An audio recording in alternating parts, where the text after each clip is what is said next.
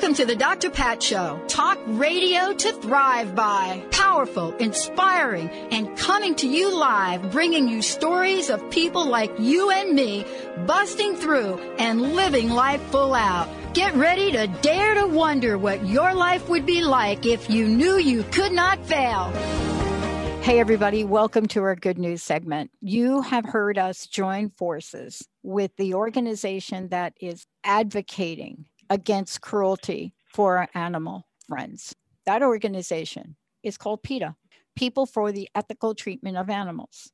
Ingrid-Newkirk is the founder. She is joining me here today.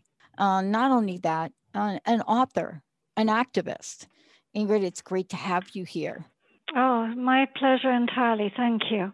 These are such short interviews. I probably have a million things I'd like to ask you. But I do want to talk about, here we are, and we have learned so much about revolutionary new ways to show compassion. We have learned so much about our animal friends and what they're capable of to help us humans heal. But here we are, emerging from the pandemic. And there are facts we should know about. There are things we should know about. And also the incredible book you've written. Tell us what you have discovered about the dynamic nature now, given COVID, given where we are between humans and our animal friends. Well, I have learned a great deal, and not only in compiling stories and facts for Animalkind, the book, but just from reading about what's happening in the pandemic and living through it. One of the things I hope will emerge from this is a new respect for animals. And I'm including dogs and cats at home because people have started to, or were for the last year, spending more time indoors with them, seeing them. And I think that we now know them a bit better than we thought we did before. The walks that we take our dogs on are, I hope, more leisurely. We allow them to sniff the bushes and pick up the news with those incredibly sensitive noses they have. We give them more outdoor time. Imagine, I think, we can see what it must have been like for them to be, many of them locked up all day long, 8 to 10 hours, staring at the wall, legs crossed, hoping somebody would come home, let them out. And then we rush home in the evening, grab something and go out to the movies or go out to eat or whatever. I mean, that we don't like lockdown and we don't like being socially distanced from family and friends. That's their life. And I think that may have given many of us a new understanding and appreciation for what animals go through when they're in the zoo, when they're locked for decades in a cage, a barren steel cage, in a room, in a laboratory, scared of every time anybody opens the door because they know something bad will happen. And we've seen animals who are out in the woods when the pandemic first started and people were unable to go to national parks. They closed down. Yosemite, we had mother bears coming out into the roadways, allowing their children to play for the first time because they've been pushed back by human activity. So maybe our eyes are a little bit more open to animals' needs, how we have been depriving them of family, friends, freedom, all those things we value so much, and how like us they are. There is no us or them. We're all in this together, and the things that we all feel, like fear and pain and joy and so on, are shared. And they're not some things. They're not hamburgers and handbags and pets and, cheap burglar alarms and amusements. They're living beings like us. They're emotional. And so I thought it was fascinating to see that things like rodeos were being canceled. The running of the bulls in Spain was canceled. Yeah. We didn't go to those things. And maybe when this is over, we'll decide we don't need to go and see an elephant stand on their head. We don't need any of those things. And I want to ask you about this. First of all, as I was reading Animalkind, I was going through the book, and I love that you're really talking about new ways. I like to think about it as new days, new ways. And, what you just talked about is what I believe is the difference between change and transformation. I find that the way you just described this and the way you talk about it is we're finally, perhaps we will get to the place of transformation in our perspective and in the way we treat our animal friends. And I think that is that new level of awareness. And I'd like to ask you about this. That new level of awareness is, for me, what I think we should be trying to preserve these gains, to be out in front and see, now that you've learned this, now that you see this, now that you're doing this, now, dot, dot, dot. What would you be willing to do to maintain this new change? How challenging is that? I think that's a marvelous question, absolutely marvelous, because it's the key question, is how much discipline can we impose on ourselves? How can we stop being so selfish and so greedy and open our eyes to who animals are and what benefit we get as ethical individuals from avoiding anything that hurts them or oppresses them or is violent to them and so on? I think we saw that it's a knock-on effect.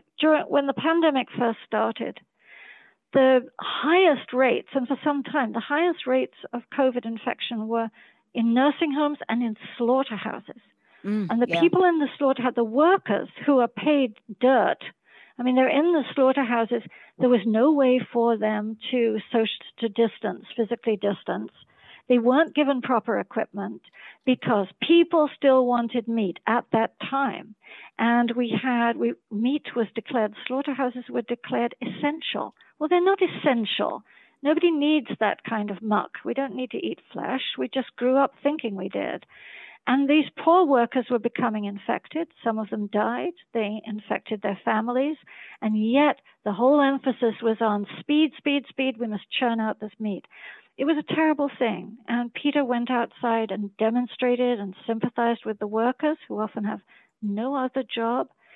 But then gradually people started to think, maybe I'm here at home, I'll start cooking. Yep. Vegan foods went through the roof, the sales of vegan foods, plant-based milks. Meat companies started to diversify. And you have clothing companies that started to say, well, environmental concerns, animal concerns, okay, consumers want something different.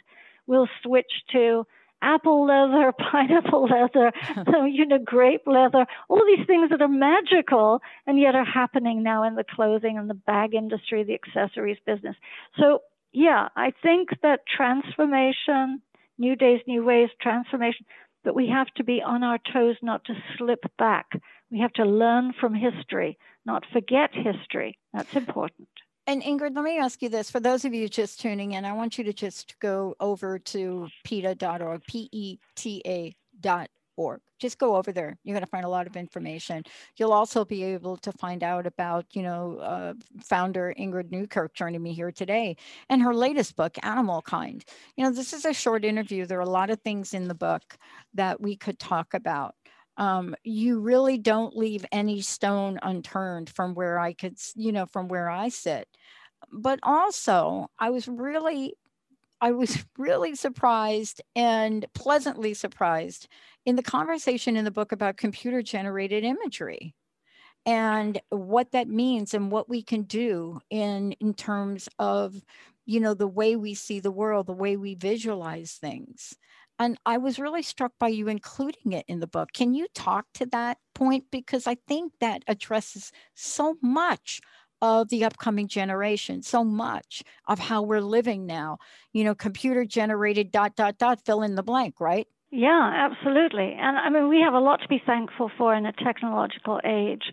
It's 2021. We don't have to be taking wild animals out of their homelands and putting them in a cage and bullying them into behaving in a certain way so we can make a film or a TV commercial or whatever.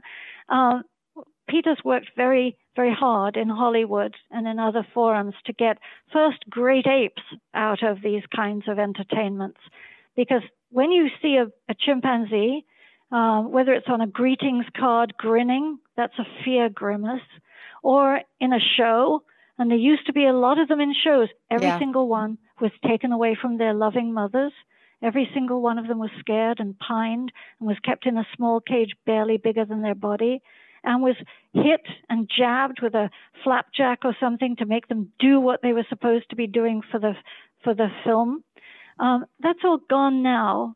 We're trying to get the use of animals entirely out of the film, TV, and ad industry. And we're making huge strides because, as you say, we've got computer-generated imagery. You don't even know that's not a tiger that was on the Life of Pi on the boat. That's not a real tiger. It's computer-generated imagery, you know? When they made Noah's Ark, I think about 3 years ago now, yes, I think they had 1,000 animals in Noah's Ark, the remake. And not one of them, actually 2 of them were doves, were real doves. Every single other 1,000 animals were computer-generated imagery. You hadn't a clue. So we've got animatronics, we've got CGI, we've got virtual reality. This is progress because it has meant the world to animals, and we don't need the other way. Ingrid, there's one thing I was really struck by, and I'm hoping I can get it to you here in the time we have left. Those images, anything we see now with computer-generated animals, of course, are in films that are meant, for the most part, not all, meant to touch the heart. And this is one of these conversations that we don't have often enough about the emotional side of this for our animal kind. We don't talk about that. We don't talk about the fact that they communicate to each other, that they adjust, that they do things that humanity don't know how to do, like stay together in marriages. And that's a whole nother show, the divorce rate. But what do we need to say, if that hasn't been said before, about the emotional and intuitive nature of animal kind? Well, you know, things are changing with the women's movement, with civil rights, with everything, where we're becoming more aware. And that's always a good thing. Even in language, we have to remember to be respectful instead of just throwing out things that we grew up saying and, calling animals pets instead of our companions, animal companions, our family members, those kinds of things. But I believe that we undervalue intelligence, emotional intelligence, and we undervalue animals' intelligence, and we need to talk about that.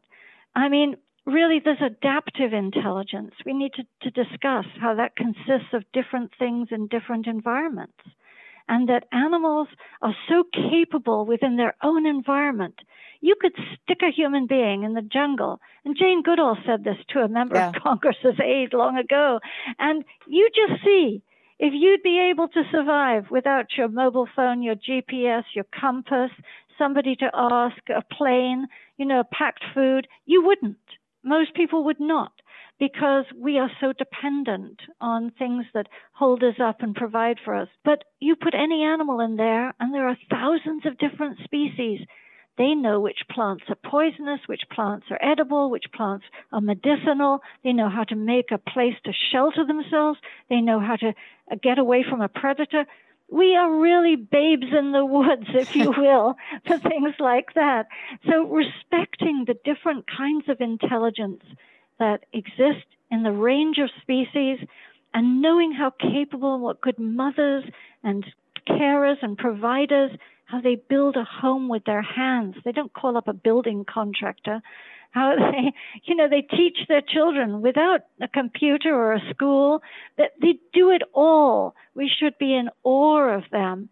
And the things that they do, like a reindeer changes the color of her eyes from blue in winter to gold in summer so that she can see better, and manufactures her own vitamin C. Who knew? Yeah. I mean, so let's be more respectful, and let's not be afraid of our emotions, because they're an integral part of us. I think there's one thing that, and I'd like for you to just comment on this. I think there's one thing that many, many families have discovered during this time.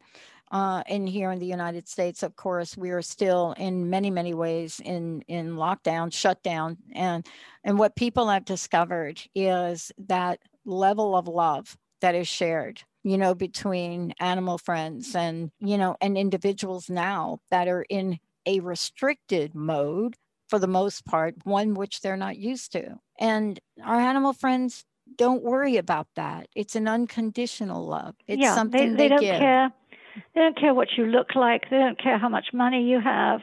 What they do care about is how you're feeling. Yeah. And animals will come up to you. They will protect you. If you're crying, they will try to comfort you. If you're cold, they'll try to keep you warm. Look at the children who are found out in the woods with a dog or some other animal cuddling up to them, knowing that they can't survive. They're not as well equipped as they are.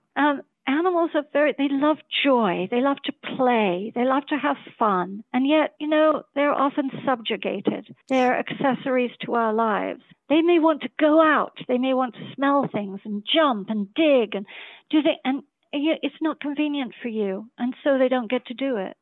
But we need to stop thinking of them as things that are attached to us and think of them as other living beings who share every important thing and desire that we do too. Ingrid, thank you so much for today. I want to just tell everybody, you can please go to PETA.org, and there's so many things there, so many ways to get involved. I want to know, what's your personal message? What would you like to leave us with today? And thank you for everything you do. Oh, thank you. My personal message is, if you're against violence, if you're against oppression, if you're against discrimination, you're for animal rights. So come to PETA.org and find something that calls to you that you would like to do to help, and we will welcome you with open arms. And if you're out there and you're wondering, what am I going to do with my family this weekend? Well, you go get the book Animalkind. You sit down with your family. You take a look and you explore the riches and the richness of animals, their talents, emotions, intelligence. You share this with your family members, and you walk away with a smile on your face, a new love and appreciation for all that is animal kind. Thank you, Ingrid. Thank you so much. Thank you so much. Let's take a short break, everybody. We'll be right back. TransformationTalkRadio.com. We got some news for you today. Do you know whether or not your vehicle has an open safety recall? Look, these are some of the things we don't pay attention to, but these are some of the things we need to know. Vehicle Safety Recalls Week, March 8th, March 12th. Dr. Recall-Ridella is joining me here today. Tell us about this and tell us the importance of being aware about this. Indeed. Thanks, Dr. Pat. We treat recalls extremely seriously because every recall is a serious safety recall. In fact, the definition is unreasonable risk to safety. So by knowing if your vehicle has a recall and then getting it fixed when you do find it has a recall, you're protecting yourself, protecting your family, friends, loved ones, and even other passengers in vehicles and possibly even pedestrians. So it's important to get these recalls fixed. And we launch the Vehicle Safety Recalls Week every year at this time because people are checking their clocks to move them forward. They're checking their smoke alarms to see if they need battery replacements. They're doing some spring cleanup. Getting that awareness to people, say, hey, look, I need to check my car for a recall. And then if it has a recall, I should take it and get it fixed for free. So it's just another thing to do, but we're trying to make it easier for people to check for recalls by offering a lot of different ways to do that. And I think this is really important. I mean, I wasn't kidding when I said to you earlier that, I'm one of these people that fell smack in the middle of this. And, it was one of these things that I didn't know how to track down. And, when you don't know how to track something down, you're not quite sure of, is this for me? Is this for everyone? And in my case, I owned a vehicle that had a fuel injection, shall we say, recall, and ended up driving to a toll booth with that thing popping and catching on fire. And that's on me. Oh, no. No kidding, right? And but we didn't think about the ways to look these things up. So today's show, right, is about, we don't have to wait for the companies to tell us, this is this is that. What other ways can people find out whether or not they're driving a safe vehicle? Excellent question. We are offering lots of different ways to check. The manufacturer is required to send at least one first-class letter with a open safety recall or serious safety recall on the front of the letter. But we're offering ways to do that and take in your own hands to look for recalls. So our website, which is nhtsa.gov/recalls, is available. There's a free VIN lookup tool. The VIN is your vehicle identification number. It's a 17-digit number. It's located on the lower portion of the windshield on the driver's side. It's also on the driver's side door on the label and on your insurance or registration card. You enter that VIN into our lookup tool, you'll get an instant ping about whether or not you got a recall on that vehicle. And if you would rather call somebody, we have a hotline. It's 888-327-4236. And you can talk to an operator, give them the VIN, they'll tell you that. You can also file a complaint either online or with our operators about any issue you have with your vehicle that you think is safety related. So we're looking forward. We receive thousands of those from people every year. And finally, we have an app. We joined the app fray, and we have an app called Safer Car, available on Android and Apple phones, where you can enter that VIN number into that. You can enter your all your family members' cars, your friends. You can enter child seat information, tire information. And that app is constantly checking databases to see if recalls exist for those components or vehicles. And if it does find a recall, it gives you an instant notification and tells you where to go get it fixed. I think that's really one of the most important innovations we're talking about today, because, people with their busyness, they get mail. It doesn't always look like it's a real mail, and it hits a pile. So what you're talking about, to have something automatically keep you informed is it's brilliant. But you're the director of the Office of Defects Investigation at the National Highway Traffic Safety Administration. That's a long title, but it is an important one. And I want to ask you, are you seeing any trends? What are you seeing as you look out on the highway? No pun intended right there. But, as you kind of look out, what are you seeing? Are we paying attention to our vehicles, or do we think because of all the fancy dancy stuff that it's going to take care of itself? Excellent question. So my agency, obviously, safety is in our name, it's in our blood. We're looking out for people every day. We're working with manufacturers every day. We're looking at data every day to identify potential defects that are in vehicles. There's a lot of data that the manufacturers supply to us. As I said, we get these consumer complaints, thousands every year. We search those for trends to see if there are any issues with any component in the vehicle that can cause a safety risk. So we're constantly trying to find that trend. And sometimes it may just be a couple of things that are just that serious that we say, okay, it has to be a recall. A car is the most complex thing humans make. It's got thousands of components coming together from thousands of suppliers and made millions of times in vehicles every year in the United States and around the world. So the potential for something to happen either in the design, manufacturing, or performance of the vehicle could manifest itself as a defect. And so we're finding these things sooner. We're using new data analysis techniques to try to find trends and look at information every day. So we're all there to look for those things. And if recalls are necessary, the manufacturers are required to issue that recall if they identify a particular safety defect, and issue the recall and offer a free remedy for that defect. I want to ask you a little bit of advice about this. Sometimes we're ahead of a dealership. This is a great way to keep track of what's going on with our vehicles, also to really be persistent about getting things adjusted, getting things fixed. What do you think are the greatest challenges for vehicle owners, as they move forward? And whether they use this app or they don't, what is the greatest challenge for them?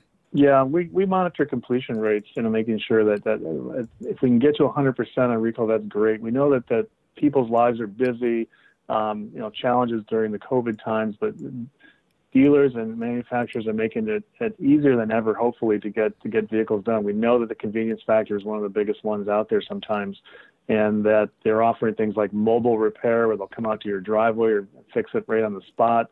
They'll come pick up your car maybe and take it back to the dealership and then bring it back when they fix it.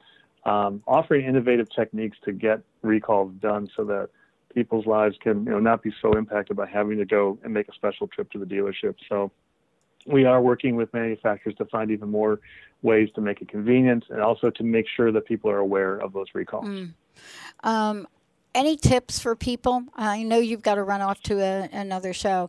I'm just wondering, from where you sit, and you've worked with so many people, so many organizations, what would you say would be something that people could do now and to get ahead of the game? Well, obviously, getting the app is probably the number one thing to do. And also, if they don't want to get the app, but go to our website and just make a reminder for themselves that it's something they should do twice a year, maybe. In the fall when we go back on daylight savings time, check again.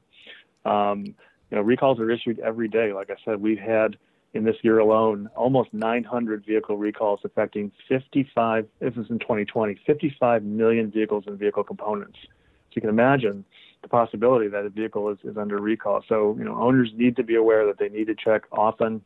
The app is a great way to do that. But if they just, make a reminder for themselves to use even our website, it's just another thing to do. And they can sign up for alerts. Our website allows them to put their email address in. And when a recall is issued, they'll get an email saying, hey, guess what? Your car's under recall. And here's the information. So being a little proactive, and we're offering the tools to do that, can give you peace of mind and keep yourself safe and your family safe. Can you give out that website? Yes. It's nhtsa.gov/recalls and the Safer Car app. Thank you so much. And our hotline also. Go ahead, please. Okay. The hotline was 888-327-4236. Thank you so much. One last question. What's your personal message? What do you want to leave us with today? Safety is a priority for us and for everybody should be. That safety is in your car. We are trying to get to 0 deaths on the road, and any way we can do it, keeping your family safe by fixing recalls and is a great thing to do. So I urge people to keep checking and be safe out there. Wow. And wear your seatbelts. No kidding. Thank you so much. Hey, everybody, we're going to take a short break. We'll be right back. You're listening to Transformation Talk Radio.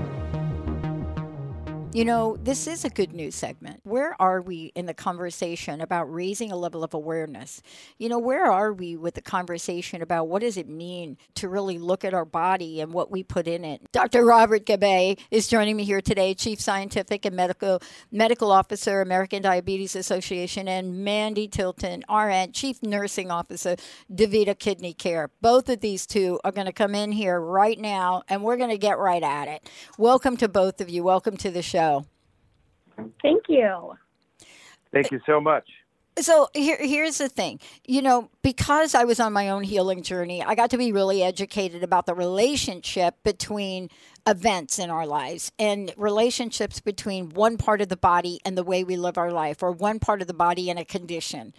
And this conversation right here, I'm so eager to talk about with you because we handle kidney health and diabetes as two different things. Like one's over here and one's over here. One's an apple, one's an orange. But this is a fresh conversation. And Doctor, let me start with you, and then Mandy will go to you. This is a fresh conversation, isn't it? And what I mean by fresh is we now have a new level of awareness, correct? Yes, Dr. Pat. I mean, we really now understand that diabetes is the leading cause of kidney disease. And the second leading cause is high blood pressure. Many people with diabetes have high blood pressure as well. Can we just pause for a moment and say that again? Can we just hold for a moment and say that again? Because you see, that association you just made, I would bet a month's pay that millions and millions and millions of people don't know what you just said, don't know that association. Isn't that the new headlines today? That is definitely a headline, and thank you for doing this show so that people can understand the connection. Yeah. And I know this because we're talking about people in my family here. I want to ask you this, and Mandy, let me hop over to you for a minute if I could. Here you are, and you have a role, patient care technician. You serve as chief nursing officer. You understand dialysis probably better than most people. You're an expert in this field. You hold a doctorate in nursing, and I want to ask you, what is your new headline for us today when we are talking about kidneys? The headline I want to leave you with is that kidney disease and diabetes are both conditions which don't present or show up with obvious symptoms. So people often don't know they have these things until they're very far advanced. That is why it is so important to see your physician regularly and find these types of things early so we can slow down that progression. Mm-hmm. This is let's get down to some facts. We are here ahead of World Kidney Day on Thursday, March 11th, and we're getting ahead of the curve to talk about this. I really do believe this is one of the more important conversations that we get to talk to in a segment like this, Doctor, and I want to get back to you. And the reason I think it's important is because we have not, as a society, at least here in the United States, put these two together. And when we put them together, doesn't it open up the door for more solution and more possibilities, really, as we step out and we say, if we treat this, perhaps this won't happen? Do you see what I mean?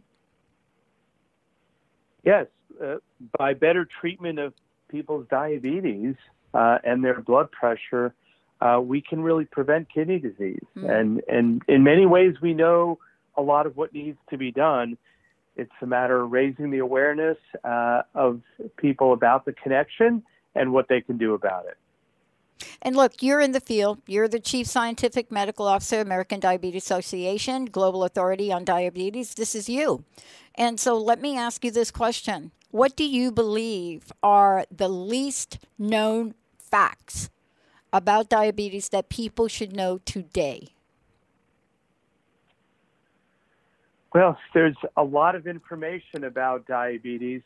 It is, sadly, in many ways, it can be a silent killer because people don't know that they have diabetes or are not aware of the connections with the various complications, including the kidney. And that's why we want to raise awareness around this and for people to get tested and go back to see their healthcare providers, because in the middle of the pandemic, we've all pushed things off. And now that it's gone on as long as it has, it's important to reconnect with your healthcare team.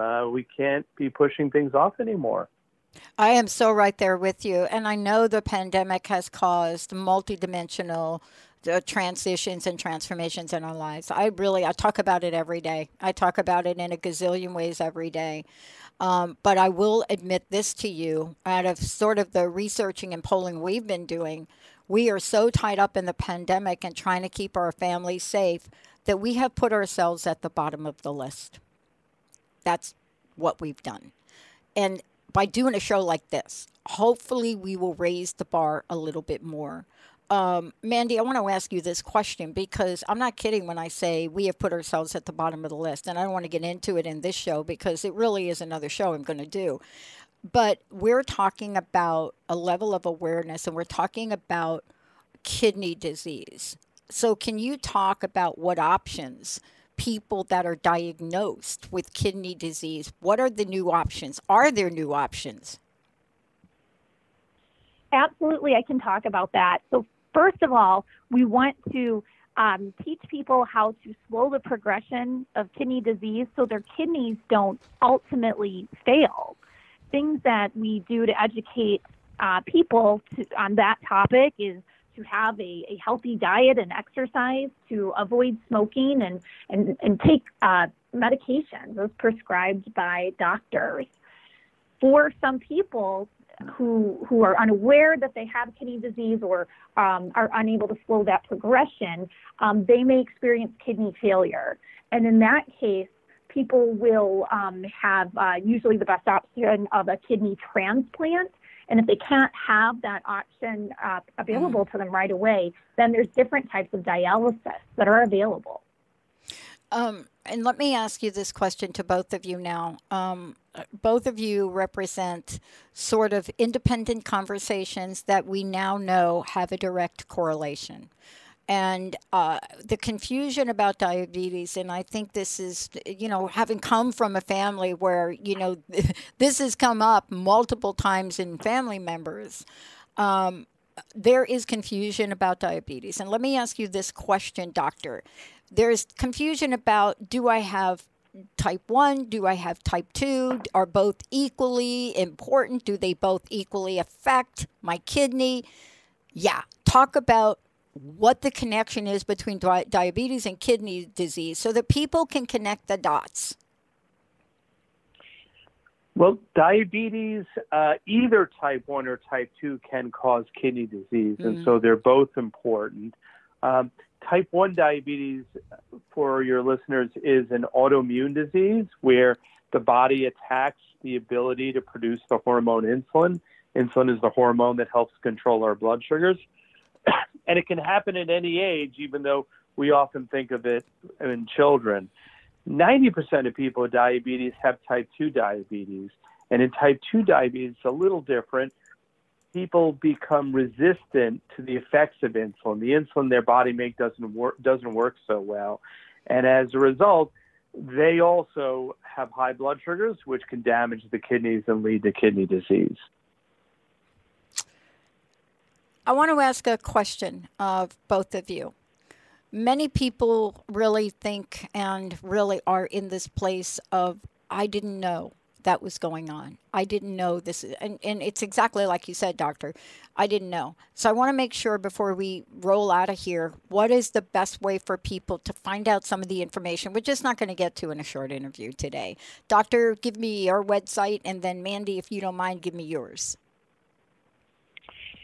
Absolutely. For more information on diabetes, the American Diabetes Association website is diabetes.org or diabetes.org. And Mandy, how about you?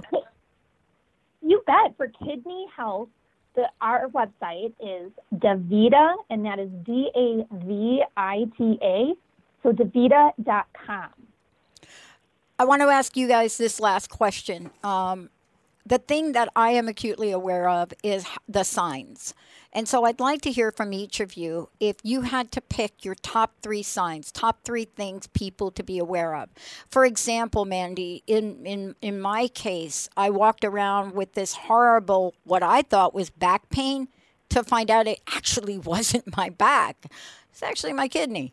And so, there are things that we just don't know. What can you share with us so that people listening say, oh, okay, I should be on the lookout for this? Let's start with you, Doctor, first, and then we'll hop over to Mandy. Well, for diabetes, it could be excessive thirst and excessive urination. But probably the most important thing is it could be nothing. And that's why it's important to get tested. And tell us about the testing. When you say testing, let's just be clear with people what we're asking them to do. Because a lot of times when we say testing, they think, oh, I got to have this big prescription. Tell us what we're talking about. We're talking about blood work, right?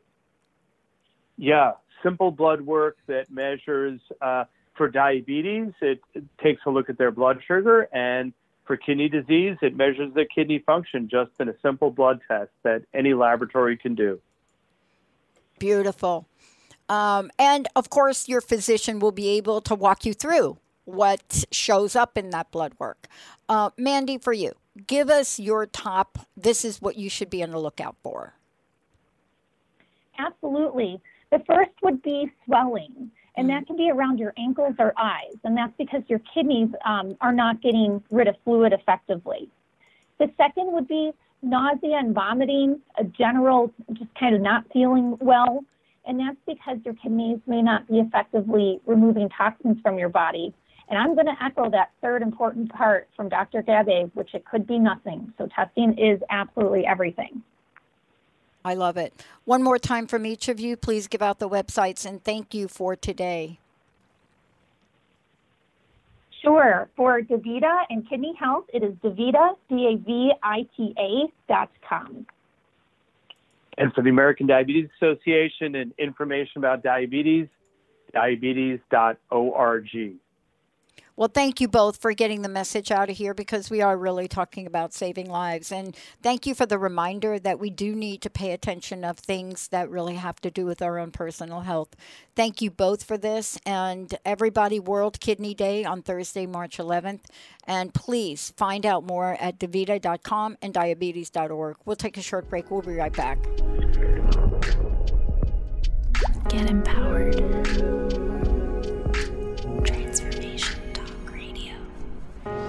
Look, everybody, Today, I want to introduce you to Gwen Samuel, president and founder, CT Parents Union. We're ready to talk to you about Get Schooled, what that campaign is all about. There's more that we have to do, and there definitely is more that we have to share with people. Education to our kids transcends any epidemic or pandemic. Gwen, it's great to have you here. Thank you so much. It's great to be here, and I'm just excited to talk with you today and to hear your passion about this issue of education. It's never made sense to me. I'm a kid. I grew up in the projects in New York, and the struggle, the conversations, the debate around educating our children and also about how to be innovative in doing that. It just never made good common sense to me. But let me ask you, you are on the front line. And what right now, when you woke up this morning, what was the first thing that came to mind about the message you want to share today, Gwen? The message I want to share is that our children deserve better. Yeah. That our kids are struggling, especially in the state of Connecticut, which is my hometown, Yeah. and the First Lady and our new Secretary of Education are coming here today. And I've actually put a classroom up outside of the building where the Secretary of Education and Ms. Biden are going to be. It's an outdoor classroom to show them that our kids are being left out in the cold. Mm. Yeah. I mean, yesterday, I think we got a little bit of good news, which I was really, I was pleasantly shocked, if I could say, especially around, moving our teachers and educators and people that work in the school system in general to the forefront of the vaccination movement. Yes. And then I thought to myself, geez, we're just doing that now? But we're doing it. What do you think? What have you seen has made you really rise up and say, we need more than a conversation. We need to get people engaged in this? The learning loss has just been catastrophic over the past year. I mean, we're talking about children in some cases who are getting something like maybe 30 minutes of instruction over the course of a week. That is just not okay. And particularly when you start talking about children with more challenging circumstances like learning English or children with disabilities or even the little tiny kids, pre-kindergarten kids and kindergarten kids are not set up to have one 30-minute block of instructional time a week. And we can't expect that they're going to be able to keep pace with their learning like that. And, I think that if we don't shine a light on this, we're never going to get the attention to fix it, to turn it around. I'm always in awe when I think about something like this, and I think about our legislators, and I think about how do we have to communicate about the sense of urgency here? I mean, what is it that we are not saying where we just cannot get any love on this? I think we've just got to have some plain talk, and we got to speak clearly. I think there's a lot of rhetoric, there's a lot of back and forth, and it can be confusing, but it's really simple. We have a number of public schools that serve children well. We need to get beyond talking about what kind of public school it is and get about fighting on behalf of children and on behalf of families and giving them what they need. I mean, our new president is about unifying this nation and about providing opportunities for working families. And you know where that starts? In public education. Oh, my God, yeah. Yeah. I mean, you're talking to somebody that graduated high school, barely could read and write. So, yeah, I'm really feeling you on this one. But when you come from the projects and you come from a place where you're not important enough in the system, it really hurts. It's really a ripple effect. But let's talk about the role of charter schools, because I think for a lot of people, there is a lot of confusion and rhetoric, great word. But there is the real deal on what we need and how to provide it. Give us your effort to make sure that happens. So charter schools are innovative public schools. The first thing I want to note is they're always public schools. And these are just public schools that have the flexibility to operate outside of the school district.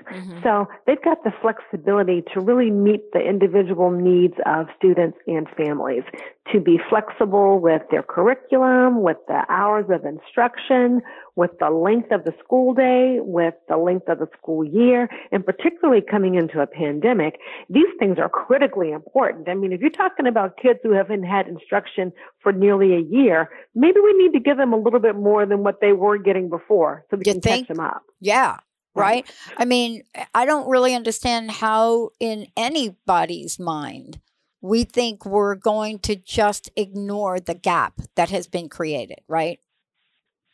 And we want to make sure that nobody will ignore those gaps. I want to use my voice to make sure that I can advocate on behalf of little kids who can't talk for themselves, and so that the adults who really need to be fighting for kids are aware that this is an emergency situation. This is very high stakes.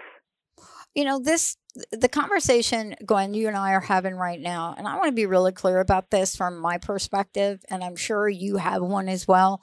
This transcends whether you are on one side of the aisle or not. You know, it transcends whether or not, you know, you believe in X or you believe in Y. You know, this is the one thing we all have in common, right? This is the one thing when we think about things, we bring our children to the forefront. And if you have any resemblance of a heart, you stop for a moment and say, we've got to do something to look out on their behalf. Tell us about what you're doing, and also tell us about Charter's work. Outstanding. So, Dr. Pat, you're spot on. This is not a red issue or a blue issue, a conservative or a democratic issue. It's not a charter school or a magnet school or a public school issue. It is an issue that is for children. This is about education, and these distinctions are false distinctions because we need to be looking out for serving every kid. What we want to make sure is that every child has access to a high quality education. What does that mean? That means that every kid, no matter what community you're in, you've got options to attend a school that is going to meet your needs. What does that mean for people who are listening here? Hold your elected officials accountable for that, making sure that these schools are fairly funded, that they are fairly resourced, and that they serve the needs of every kid, because we can't expect children to be able to make it in this world if we don't give them a high quality education and the resources that they deserve. I know you're doing a number of these interviews, and I know this is a passion and powerful action that you're taking. And don't let our kids be left out in the cold. I love that. When this is, we're at a time, I got to tell you, we're at a crossroads right now, because the decisions we make today are going to be the decisions that affect a child for a lifetime. And, That's right. I want to ask you, what are we doing to educate people about charter schools? What are we doing to answer questions? And to literally stop the attacks and just stop for a minute and hear each other? Well, for one thing, we've got awesome people like you that are helping us to be able to have a platform for sharing this information. We also have wonderful information available at my organization, the Connecticut Parents Union. So that's ctparentsunion.org. And also people can find information on charterswork.org. And you can go to these sites, and there's ways to be able to take action.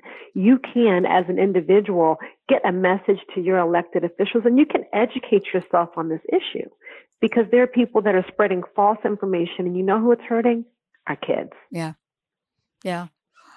You have been out in the forefront. You've been on radio. You've been on television. You are the founder of CT Parents Union. If I might ask you, I think in my life, I've had things that I have been pushed to a wall, let's say, that I've been pushed to about who I am and what I am. And that has moved me to take an action that I never thought I would take. What was your moment? What was your why? I am a mom, first and foremost. And when I saw how hard I was fighting for my kids just to have access to a high quality education. I realized that there were so many other parents that were having the same struggle, and so many other kids who might not have had a mom like me to be able to advocate on their behalf. And I knew that I had to fight for everybody. That when my kid was a little kid in elementary school and I was fighting to get them into a better classroom or with the resources that they deserved, this is when I said it's so much bigger than me and my kid. Yeah. And, people are not aware. They're not aware of legislation. And let me just talk about this for a minute. Many of the people listening today, they may not even know that, well, wait a minute, there's actually a state that has a law that if you are a parent and you go to enroll your child in a school outside of your zip code, what? Felony arrest? Yes. There are a lot of people don't know this, right? Yes. Yes. That is, yes. They've got to be close to one of the most absurd things I've ever heard. And yet it is enacted, isn't it? It is.